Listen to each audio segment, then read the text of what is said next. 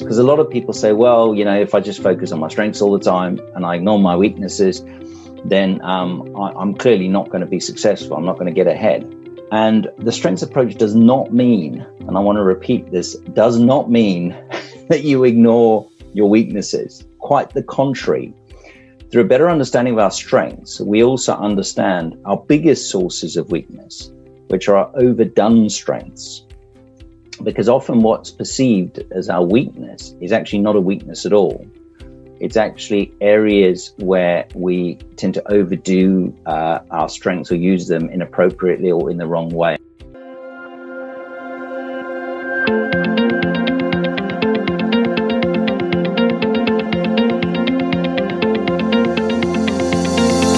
Hi, I'm Renata Bernardi, and this is the Job Hunting Podcast, where I interview experts and professionals and discuss issues that are important for job hunters and those who are working to advance their careers. So make sure that you subscribe and follow, and let's dive right in. A few months ago, I was delighted to connect with James Brook, who has an amazing wealth of experience in human resources, leadership development, and talent management. Many of my clients have done StrengthScope, an assessment platform founded and led by James, which he has then sold in 2018. James helped StrengthScope grow and become a successful global assessment and talent consulting business, with its flagship assessment now used by companies all over the world. During his time at StrengthScope and now as a founder and MD at Plexus Leadership, James has led and designed, developed, and customized award-winning solutions to improve leadership, coaching, and organizational performance for a wide range of UK and global organizations. It's been an absolute pleasure getting to know James and his work a bit more, and in this episode we discussed an important topic for the first time in this podcast. What are employers looking for in assessment tests? James and I also discussed the importance of knowing and leveraging your strengths for better career alignment, progression, and advancement. But before we continue with the interview, I want to update you briefly on what I'm up to. This week is the last week of the Job Hunting Made Simple group coaching program, and I'm absolutely delighted with the engagement of the group, the positive feedback that the program is receiving from them, and their results so far. It's so great to see these great professionals coming out of their shells and performing well in their job search. Managing the group coaching plus my private clients, LinkedIn audits, and consultations has kept me super busy, so I will be taking a 3-week vacation. I'm so excited. And I will only during this time be working with my private clients when they need my help. I'm not going to be doing any LinkedIn audits or consultations for 3 weeks until beginning of May. Other than that, the plan is to really switch off completely. But don't worry, I have pre-recorded great episodes for you, so you will have those episodes coming weekly. And of course, the newsletters will continue to reach your inboxes as well. If you're not yet signed for the newsletter, what are you waiting for? Please do find the link in the episode show notes, or you go to my website and sign up there. It's renatabernardi.com. And when I'm back from my well-deserved break, if I may say so, I will be looking to sign up new coaching clients for 3 or 6 month projects, and also B, I will be updating my educational platform for another Job Hunting Made Simple group coaching, which will be starting early August. I know it sounds like it's a long time away, but it is not. It's going to come really quickly, and it gives you time to really consider if this sort of group coaching format is for you. And, the Job Hunting Made Simple program is what I say, we're playing a short game and a long game. It's about really being strategic about your next career step. So think about joining in early August if that's for you. If you're interested in private coaching, however, you have to email me as soon as possible for us to have this first chat, because I can only take a few new clients at a time. I can't, my time is limited, and private coaching takes a lot of my time, and I can't take more than a certain number of clients. But if you're considering the group coaching program in August, please register your interest on my website, and I'll also have the link in the episode show notes, because when I know that you're interested, I'll keep you in the loop and up to date with how things are progressing. All right, let's now listen to James Brook, and I hope you enjoyed this chat. Well, good morning to you. Yes. Hi, Renata. Yeah, good morning. And it's 5 p.m. here in Melbourne, and it has been an absolutely glorious day today. And I don't know what to say about the weather anymore. We had the worst summer in terms of weather. It's been so wet. I don't know if you've heard about the floods in New South Wales. I saw that. Yeah, yes. No, I saw that. You've had a very wet summer, haven't you? And all the kind of a lot of parts of Sydney got flooded. Yes, that's right. And then I spent the weekend, a few hours this weekend, putting away all my summer clothes. And as soon as I did that, James, guess what happened? It's 27 degrees and I'm so hot. That's typical, isn't it? We've had some strange weather as well.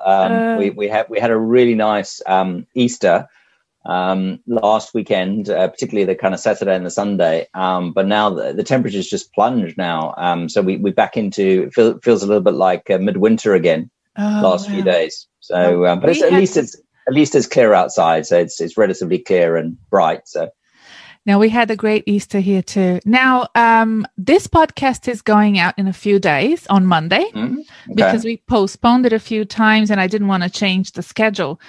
So this is great because then you can tell me how the situation is going in the UK and, give me some understanding of how things are going. And then we can share that almost in real time, really, with the listeners. So that will be great. But why don't we start by talking about your career?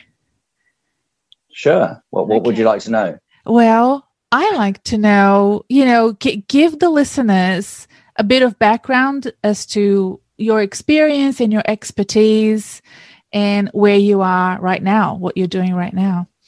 Sure. So I started as a research fellow and lecturer at University of Cape Town in the area of organizational psychology, occupational psychology. And I realized that I wasn't really cut out for academia. So I left academia and moved into employee relations in South Africa, which was a very interesting time in South Africa because it was still during the period of apartheid. And, it was a kind of a trial by fire experience for me because I was dealing with some quite active unions in black unions in South Africa. And of course, they didn't have any, the black majority didn't have any way to express their political frustrations other than through the workplace. So there was a lot of kind of stayaways and strike action and that sort of thing. And then I came over to the UK a few years later because I was born in the UK. So I wanted to come back, and I came to the UK and got a role with a big financial institution as head of employee relations. Worked in that, also did quite a lot of work in diversity and got some awards, which was great for the work in diversity that we were doing at the time. And then decided that I wanted to kind of move out of employee relations and move into leadership development and learning and development, which created some really interesting kind of avenues for me, both not just in the UK, but I was actually expatriated to Denmark and also to the United States, working in a pharmaceutical company, a global pharmaceutical company in the area of leadership development and talent management. And that really led to, Renata, to cut a long story short, that really led to several other roles, including a role of head of talent management and leadership at Yahoo in Europe. And then I left the corporate sector and started my own business, which was a strengths-based business, which we'll talk about, I'm sure, a little bit later. And I spent 15 years building that and sold that 3 years ago, and have run several consulting companies since then as well. So yeah, I've had a very kind of varied career, both in terms of type of roles, sectors, but also in terms of opportunity, which has been fantastic, and different challenges along the way, both entrepreneurial challenges, but sort of corporate sector challenges and so on. Yes, I think that this breadth of knowledge you have in HR and learning and development will be fantastic for the listeners, and I will dive into it in a minute. But this may sound a bit meta, but you probably heard this podcast before, so I ask my guests' strengths. It's always my second question. And what is the strength that you think allowed you to make those very successful career moves? I'm very curious to know what you believe are your top strengths. Yeah, I think I'm a constant learner and a very curious individual, but also I'm a creative problem solver. So in fact, I do some training now on creative problem solving for my clients, which I think is a underutilized kind of skill area and strength. But some people, I think it comes more naturally too. And I think I combine my creativity with my courage. And so I'm willing to challenge the status quo. I'm willing to look for opportunities to do things differently. I'm willing also to take risks in the pursuit of kind of innovative ways of approaching things. And even StrengthScope, when I founded StrengthScope, kind of all those years ago, 15 years ago, that was really my desire to really challenge the prevailing assumptions and approach to employee development, which was broadly kind of deficit-based, weakness-based at the time. And I wanted to kind of flip that on its head and approach it more from a kind of we've all got strengths, and let's kind of focus and leverage and optimize our strengths, not ignore the weaknesses, but let's kind of have the start point being the strengths. Yes. Now, with the situation that we have at the moment, when, still in the middle of a pandemic, some countries are doing better than others. Australia's doing quite well. UK, not so much. Let's talk a little bit about that, and then think about the strengths that can pull us out of that as corporate leaders and professionals. How is the situation in the UK at the moment for corporate professionals looking for work or looking for career advancement? I think it's still relatively tough. That's what I'm hearing and seeing, with my corporate clients and people I know in my network and so on. And clearly, for some sectors, it's better than others. I was talking to a tech founder yesterday, and she was saying that her business has grown significantly during the COVID period. So she had no complaints, of course, about COVID, because they've experienced kind of exponential growth during this period. But for the majority, I think, particularly in the large corporate sectors, I think it's been tough, because first of all, there's less growth, so there's less opportunity for people, there's less headroom. Organizations are kind of flattening their kind of hierarchies and delayering, so for example, if you look at sectors like oil and gas and financial services, they're closing divisions and delayering, and that means fewer jobs are available.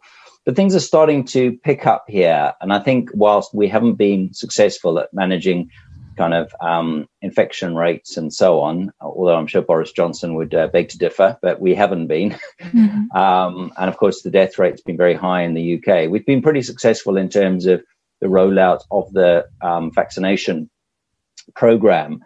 And so there's a kind of a growing optimism now. And that's resulting, of course, the flow through of that is that, CEOs and CFOs and heads of HR, CPOs, those sorts of people, they're starting to spend again and invest again. So we're starting to see kind of more investment coming through, and that's leading to more opportunities in terms of job creation. But it's very patchy. I mean, certain sectors that have been hit, like travel, is obviously still on its kind of its knees. They've been hit really, really hard by the pandemic. So my contacts in the travel sector, are still frustrated by the fact that things are going very slowly, and there's not a lot of optimism there. Growing optimism again, but not a great deal of optimism. Whereas, as I say, other sectors like tech, digital, fintech, those sorts of kind of areas, they're really starting to grow. Grow sort of again, which is great. So the green shoots are starting to appear. Yes. Same here. And travel and tourism for Australia and our neighboring countries around here is so important. So it's very frustrating. But looking at the strengths that can pull us out of this, that may be part of the selection criteria or prerequisites for executives looking for work. We have a friend in common, Marianne Rowe, and Marianne and I have discussed this on this podcast a couple of times. I'll put the link below for those who want to go back and listen to those episodes where we discuss things like personal agility that she's very fond of, and her expertise is in jobs of the future and Industry 4.0. What do you believe are the key strengths that employers will be looking for in candidates in the sort of months and years ahead? I think agility is a big one. So the ability to be adaptable and flexible. But I think there's a lot more. I think also there's things like being open to learning, being curious. So kind of that learning mindset's really important. The ability to connect with others, both face to face, in person, but also remotely.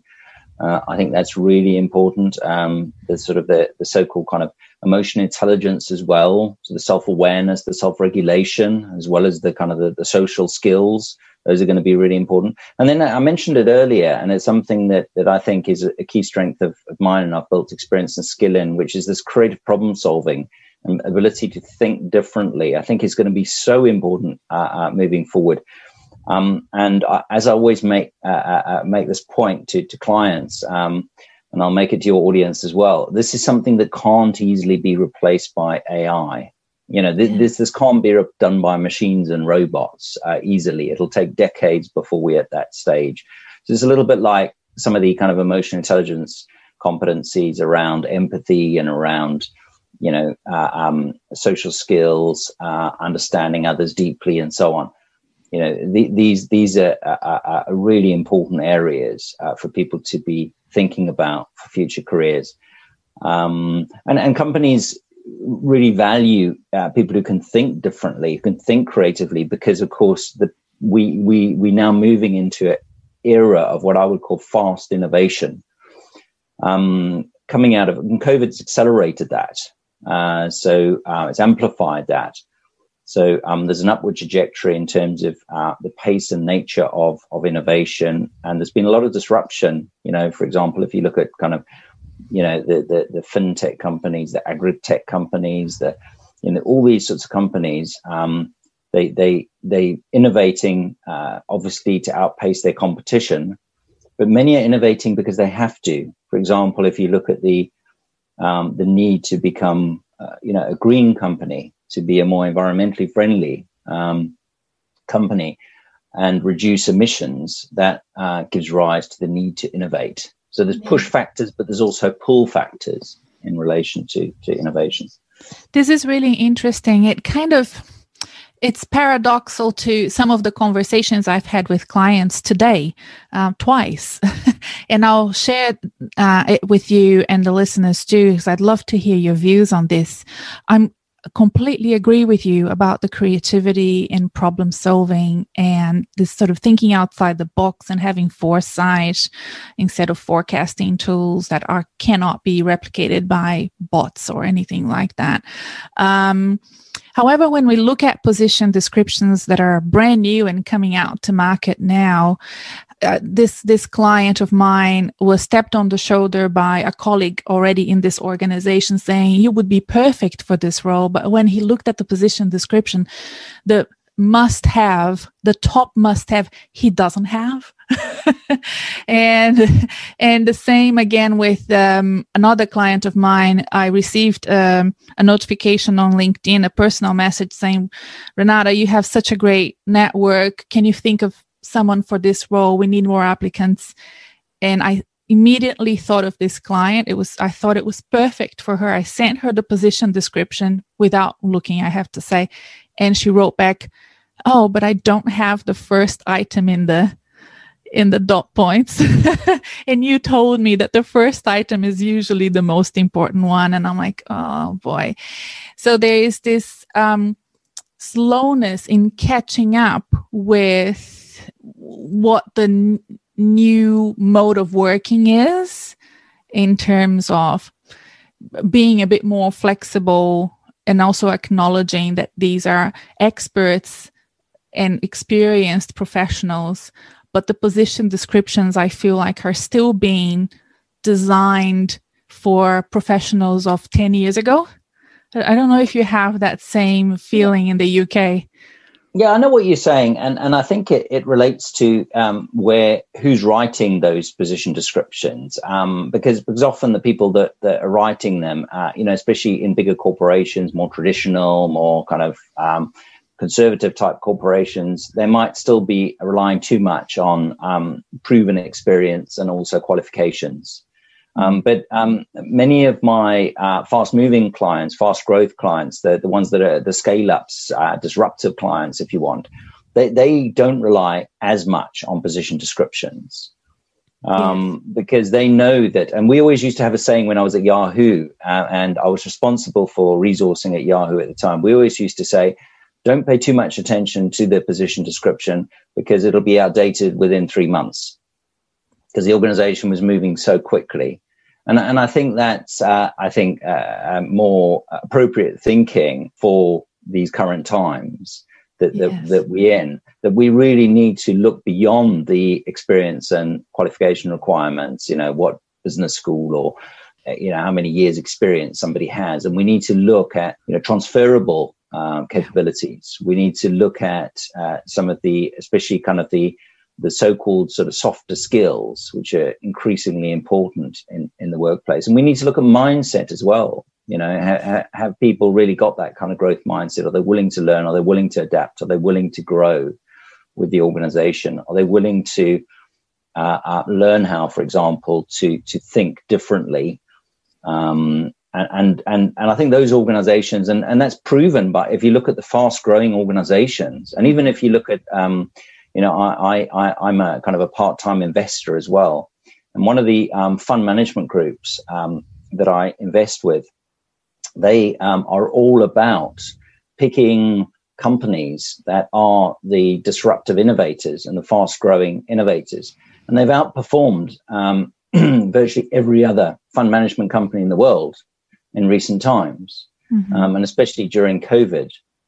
And why is that? Well, because these companies, hire in a different way, they promote in a different way, and they operate in a different way, and manage and mobilize people in a different way.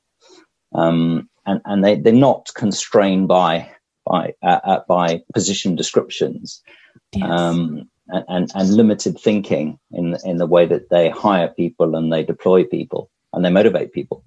That's a great point. In the recruitment and selection process, so we have the job descriptions, the position descriptions that usually people need to be very flexible when they're looking at it, because otherwise it overwhelms the candidate, because, nobody's a Superman or a Superwoman. They can't tick all the boxes. So let's say they go through that first qualifying process they got through. Usually now the second stage is some sort of test, and you're an expert in that. So I'd love to ask you about the different tests that recruiters and hiring managers use in the recruitment and selection process for jobs, because we haven't tackled that in the podcast yet. So it will be the first time we talk about it. And I'd love to know, why are they important? What is it that the recruiter is trying to know by using tests? Yeah, so Renata, it's all about gaining additional insight and gaining additional data, information about the candidate. And why is the recruiter wanting to do that? Obviously, to make better hiring decisions and to reduce the risks associated with hiring. And there's considerable risk for a company, in the same way that there's risks for the candidate. If they join the company, there's always kind of risk. And what you're trying to do is you're trying to kind of de-risk the decision insofar as possible. So yeah, it's both to provide insight and to reduce the risks, essentially. And it provides more objective. I mean, if you're using the right psychometrics or psychological assessments, it's essentially what it's doing is it's as I say, helping make better decisions, reducing risks, and ultimately you also know your candidates better when they join. So that's the kind of third key reason, and you can kind of get them ramped up quicker. So yeah, it's providing a different lens and a more, hopefully, more objective lens. Although I do worry about the quality of some of the assessments out there. Yes, well, me too. I am skeptical about a lot of tests, and I wonder if there is built-in bias, and if they apply well for diversity and other metrics that are, usually hard to measure. What is your take on that? Well, the company, I mean, again, there's varying practice out there. Some companies, don't do their due diligence on the assessments they're using. It's not just tests, it's assessments, because there's other work simulations. I mean, something that's very popular at the moment is something called situational judgment tests, which is providing people with a situation. It's a description of a situation that they might encounter. For example, you applying for a customer service role, and it might be a really tough customer service situation, and you have to choose from a selection of possible responses in terms of how you would approach that situation.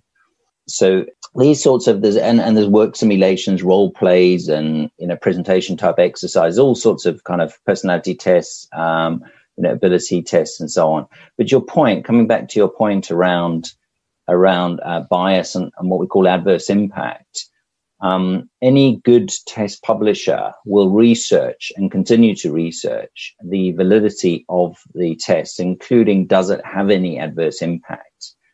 So, and again, any good test publisher will publish the data around the fact that there isn't any adverse impact, or if there is, it will be transparent about that. But unfortunately, there's a lot of poor test publishers out there, and some of the HR professionals, and I was one of them for many years in corporates, they're not doing sufficient due diligence in terms of asking the right questions. And so there is inherent bias, and there is adverse kind of impact built in to some of these tests. So, for example, the test that's developed in the US might be used in Asia or Australasia without doing the necessary research, and you shouldn't do that. So, if you're going to use a test in, Australia that's been developed in the US, you need to do what's called cross-cultural equivalence testing to ensure that it's valid within that population group. And that, as I say, that is often not done, unfortunately, by the test publishers. James, can a professional practice for tests? Is there a benefit in doing them and practicing before you do them for a recruitment and selection process? Yeah, it's a great question, and I always advise candidates to practice ability tests because they might have done kind of maths and comprehension and so on at school many years ago, be quite advanced in their career, and many companies will use three types of ability tests are very common: verbal reasoning, numerical reasoning, and critical thinking. You can practice all of those, and most of the big test publishers have practice tests. Most of the good publishers have practice tests, so you can practice those. What I would definitely not encourage people to do is to try and practice or fake personality questionnaires or motivation questionnaires, because there's no point in doing that. And actually, there's a lot more risk and harm than good that can arise from that. So we should approach those in a very natural, authentic way. Respond instinctively in terms of who we are, rather than trying to second guess what the hiring manager or the organization's looking for. Because that will trip you up when you get to interview and the hiring manager or the recruiters, the HR person's probing some of your responses, and you might give a different response. So they're trying to really understand who you are at your best. What are your strengths? What are some of your kind of weaker areas, improvement areas? And what are your preferences in terms of personality? So there's no right and wrong answer. So I would dissuade people strongly from doing any practice around those. In fact, some of the personality profiles have what's called faking scales, which are built in. So there's another good reason not to, try and come across in a particular way, or respond as you think the employer wants you to respond. You should just respond as you are, and as I say, in a very authentic and honest way.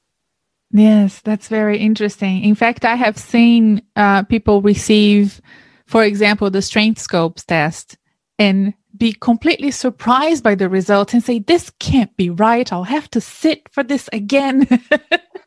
And then they do a different strengths test and it comes somewhat similar. And that's when finally they realize that is the right result. These are their top strengths. What do we do with them now? But I have seen clients quite reluctant to accept the results of, for example, strengths tests. It's quite funny to go through that. And also the other funny thing that I think is very human is to check what your weaknesses are straight away, to look for all the gaps instead of focusing on all the good things that you can do and all your top strengths. They are upset by what the results are not showing. Have you had that experience with clients?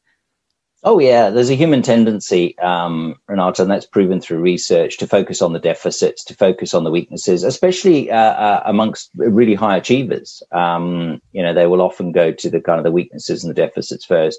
And we always encourage them to focus on the strengths. But what I would say in relation to the point you've just made, which is a very good point, if you don't agree fully with the profile when you see it,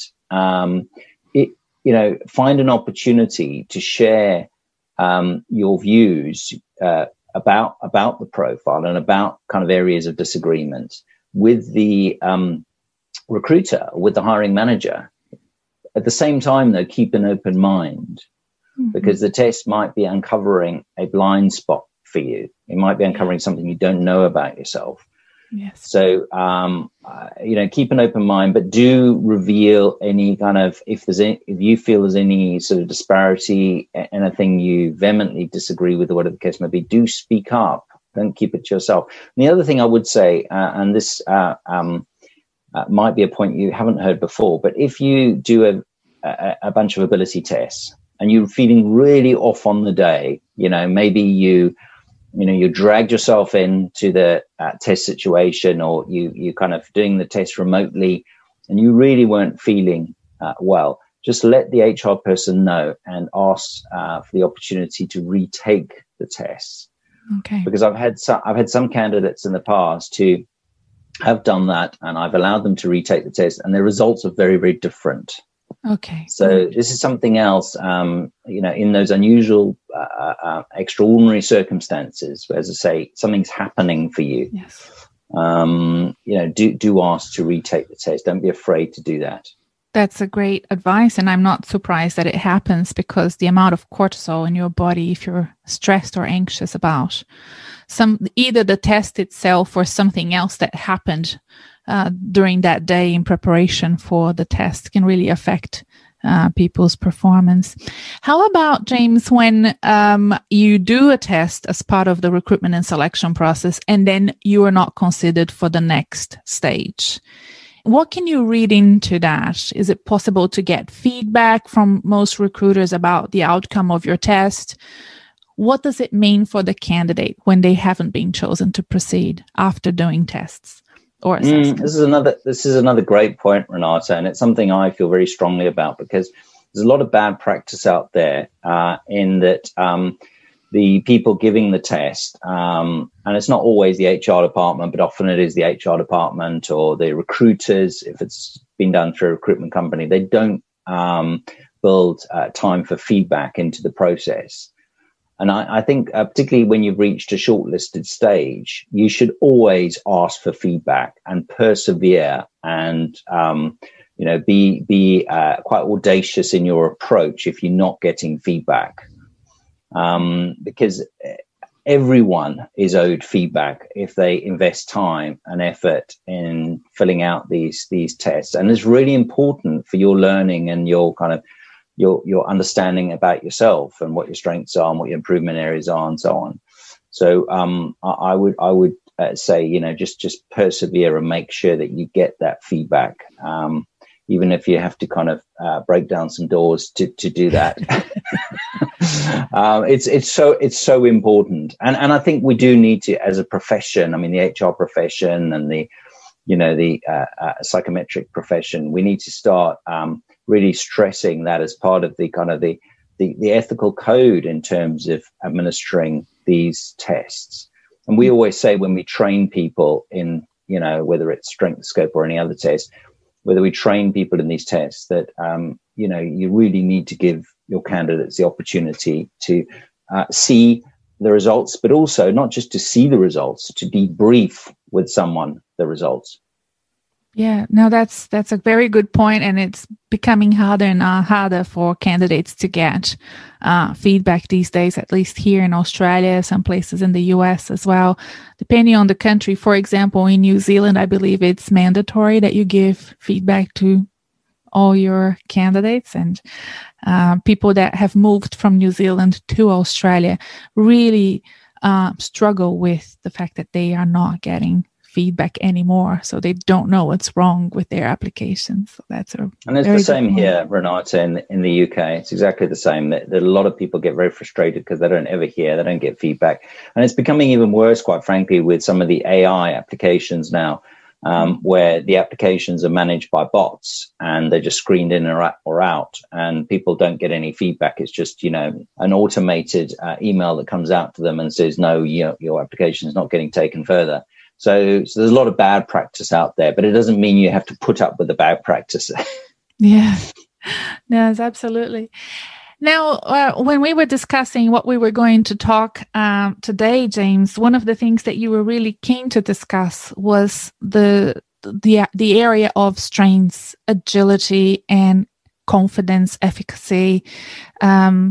It's great that we've connected. We both are very interested in focusing on our clients' strengths, and you have built a business around understanding people's strengths. Why is it so important for corporate professionals to focus on strengths? I'll give you an example.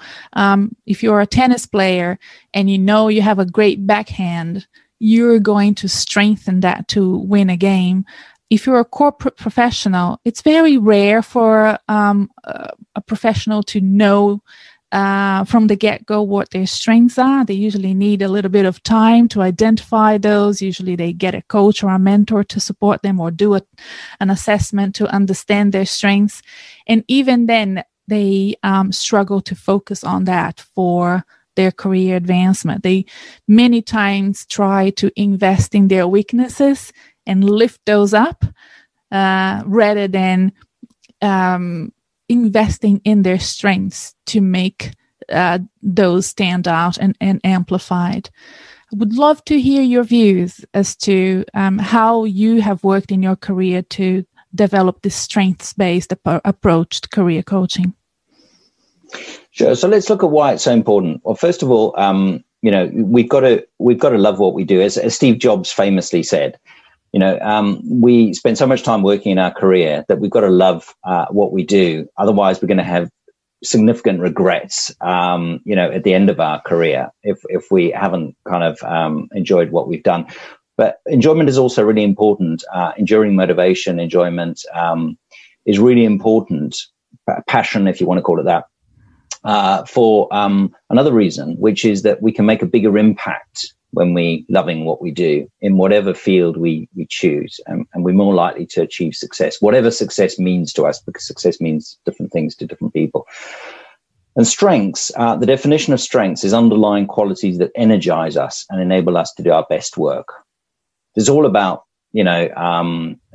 playing your strengths and kind of really kind of loving what you do. And your strengths are going to help you kind of stand out through your career. In the same way, for example, I talked about my courage, my creative thinking, also developing others, learning. These are all strengths of mine, and they've enabled me to, stand out in my career and make a real kind of difference, make a lasting impact. So I can genuinely say that I've left the world a more positive place when I pass away or when I retire.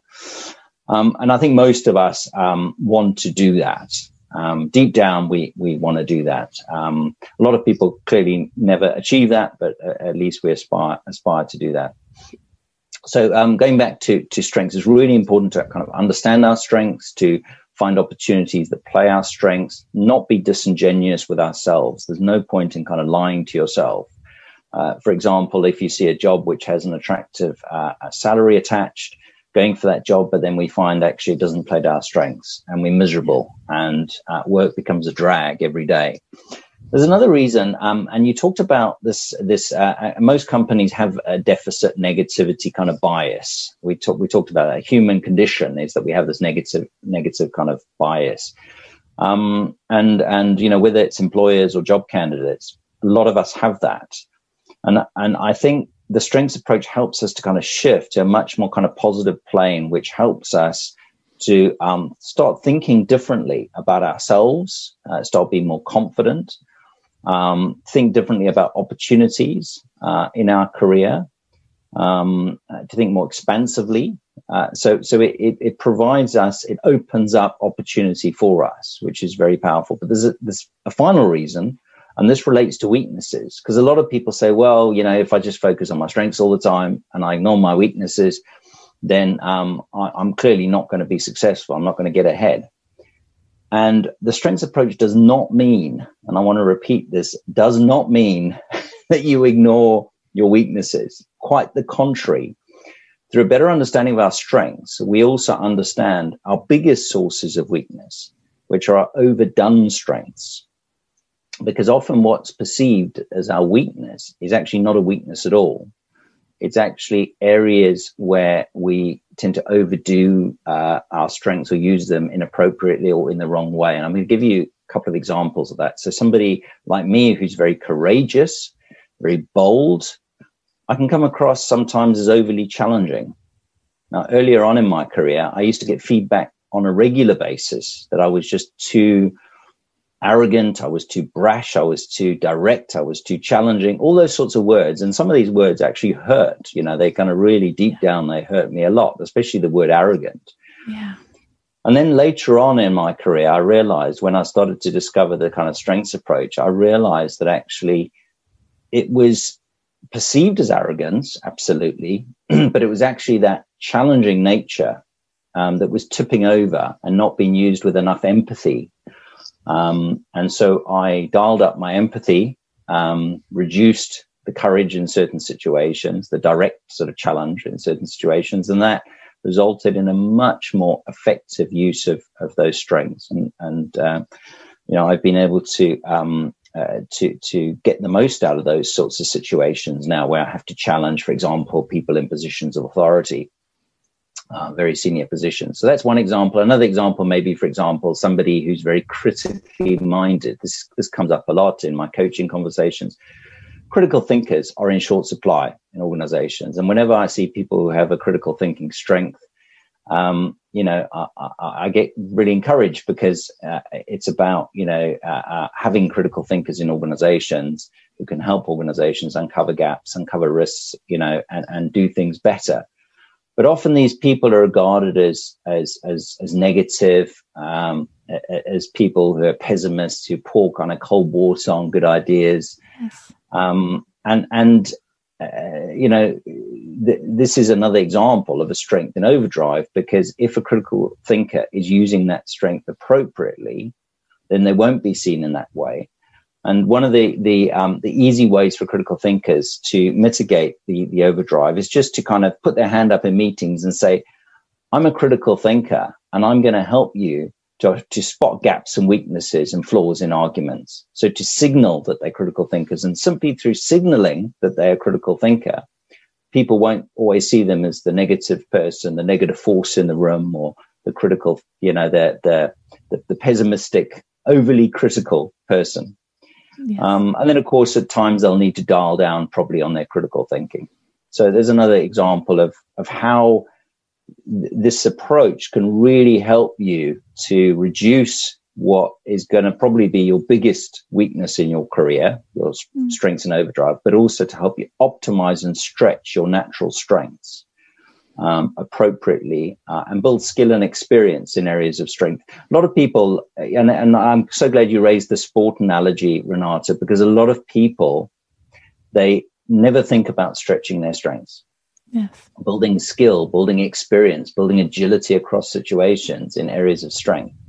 What they think principally about is, how can I reduce those gaps and, improve my weaknesses? Improving your weaknesses will only ever help you kind of avoid some of the obvious flaws and problems and so on. Yes. And you might achieve mediocrity, but it'll never help you achieve peak performance. Your strengths are going to help you achieve, they're going to pave the way for that peak performance. Yes. Sorry, that was a long answer, but hopefully that's provided some good insight.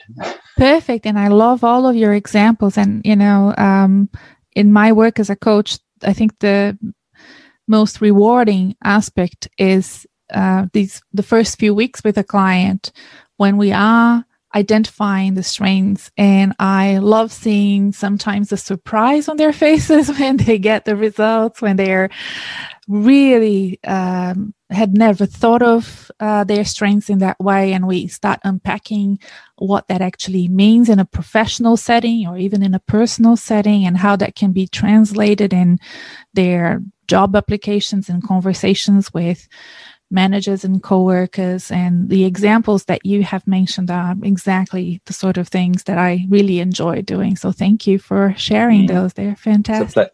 It's a pleasure. Renata, sorry, is that there's one more element that you've actually reminded me of that I forgot to mention, which is so important with the strengths approach. Is about not just understanding your strengths and your, sort of overdone strengths, but understanding others. Because through understanding others, you can build complementary partnerships and teams. So you can't hope to be good at everything. It's not about being an all-rounder. And I always make this point to when I'm speaking to different groups, there is no such thing as an all-rounder. We all spiky by nature. In terms of, when I say spiky by nature, we've all got strengths, but we've also got weaknesses. Yes.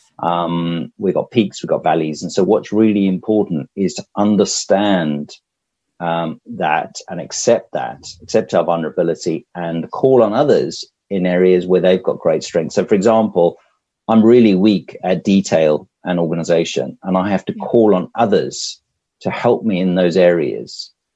I will never be great in those areas, but by calling on others and building teams of people that have those strengths, we can get anything done together. Anything becomes achievable. Yeah. And a good way of translating that to a job hunting situation is, at the end of a recruitment and selection process, you might have an amazing short list of candidates, 2 or 3 amazing candidates. They have all ticked the boxes. They're all in front of the decision makers. And the choice may be led by who they already have in their team. Absolutely. And which one of those candidates will better fit with the existing team that, the company has already invested in building a certain structure with certain people in it. And many times as the decision maker myself, I have chosen someone who I thought will play well with the people I had already hired. And, I felt bad for the other two candidates. They were equally impressive. Many times I felt more connected on a personal level with a candidate that I ended up not choosing because they were a lot like me, but we didn't need another person like me in the team. We needed somebody else with a different set of skills and strengths and experience. So this is the sort of thing I think, when you're job searching and you're not chosen for a role after going through what can sometimes be weeks or months of recruitment and selection process, it's important to know and to move on and bounce back quickly, because it really is a matter of building that league, that group that performs well internally for the organization. Don't you think? Yeah, no, absolutely. And this notion that, and I think the discussions moved away from culture fit to culture add. And we're looking for people who can add something different, something new, something in terms of having different strengths, different perspectives, different ideas, and so on to a team. I think still, though, there's a natural kind of inertia, which is another, unfortunately, problem with most recruitment processes, is people don't understand their own biases. And one of the natural kind of human biases is to recruit people in our own image or in our own likeness. So people who are like us rather than people who are very different from us. Yes. And so we need to, I think, especially the HR profession and recruitment industry, they need to really challenge the hiring managers to think about that diversity, that especially that cognitive diversity. Yes. So they should be asking about other members of the team and what are the strengths of the other members of the team and what's going to complement those strengths. What haven't you got in the team that you should, if you haven't got a critical thinker, bring in a critical thinker. If you haven't got a creative, bring in a creative. If you haven't got somebody who's empathetic and compassionate, you should be looking for somebody maybe who's empathetic and compassionate. So these are the sorts of things that can be, enormously helpful as part of that planning to fill that role and deciding on the criteria for the best candidate. Yes. Oh, that's exactly right. We need to start wrapping up, James. So do you have any final advice or words of wisdom for the job seekers out there listening? It's really tough, Renata. I remember when I first came to the UK, I spent 6 months looking for a job. It was a very poor job market at the time, and I remember thinking, "Am I ever going to find a job? Am I ever going to find something that I really like and I want to do?" And I think for me, it's about keeping the faith. It's about recognizing your value and believing in yourself, so that self-belief. And then it's also about persevering in smart ways. So, all your audience, your job seeker audience will know the importance of persevering, but it's about persevering in the right ways, particularly using multiple channels and approaches. So don't rely on one approach, don't rely just on recruitment agencies. Rely on a variety of different approaches. Networking, I always think is probably the most powerful approach. Yes. So leave no stone unturned in terms of your network. And then last but not least, I think just ask for help. Yes. Don't feel that you're alone in this. Ask for help. I mean, I've got friends now who I'm helping to find jobs. Mm-hmm. And why do I do that? Well, because I know myself from my own experience how difficult it is. But I genuinely want to help them because they're my friends and I want to see them succeed. And most people will want to see you succeed and get that job that you really want. So reach out widely. Don't be afraid to acknowledge your kind of your situation, your vulnerability, and get the support network in place to help keep you buoyed up and motivated whilst you finding your next role. Excellent. Thank you so much, James. We're going to wrap up now, but don't go away because I want to chat to you. Thank you. Thank you very much, Renata. Appreciate that.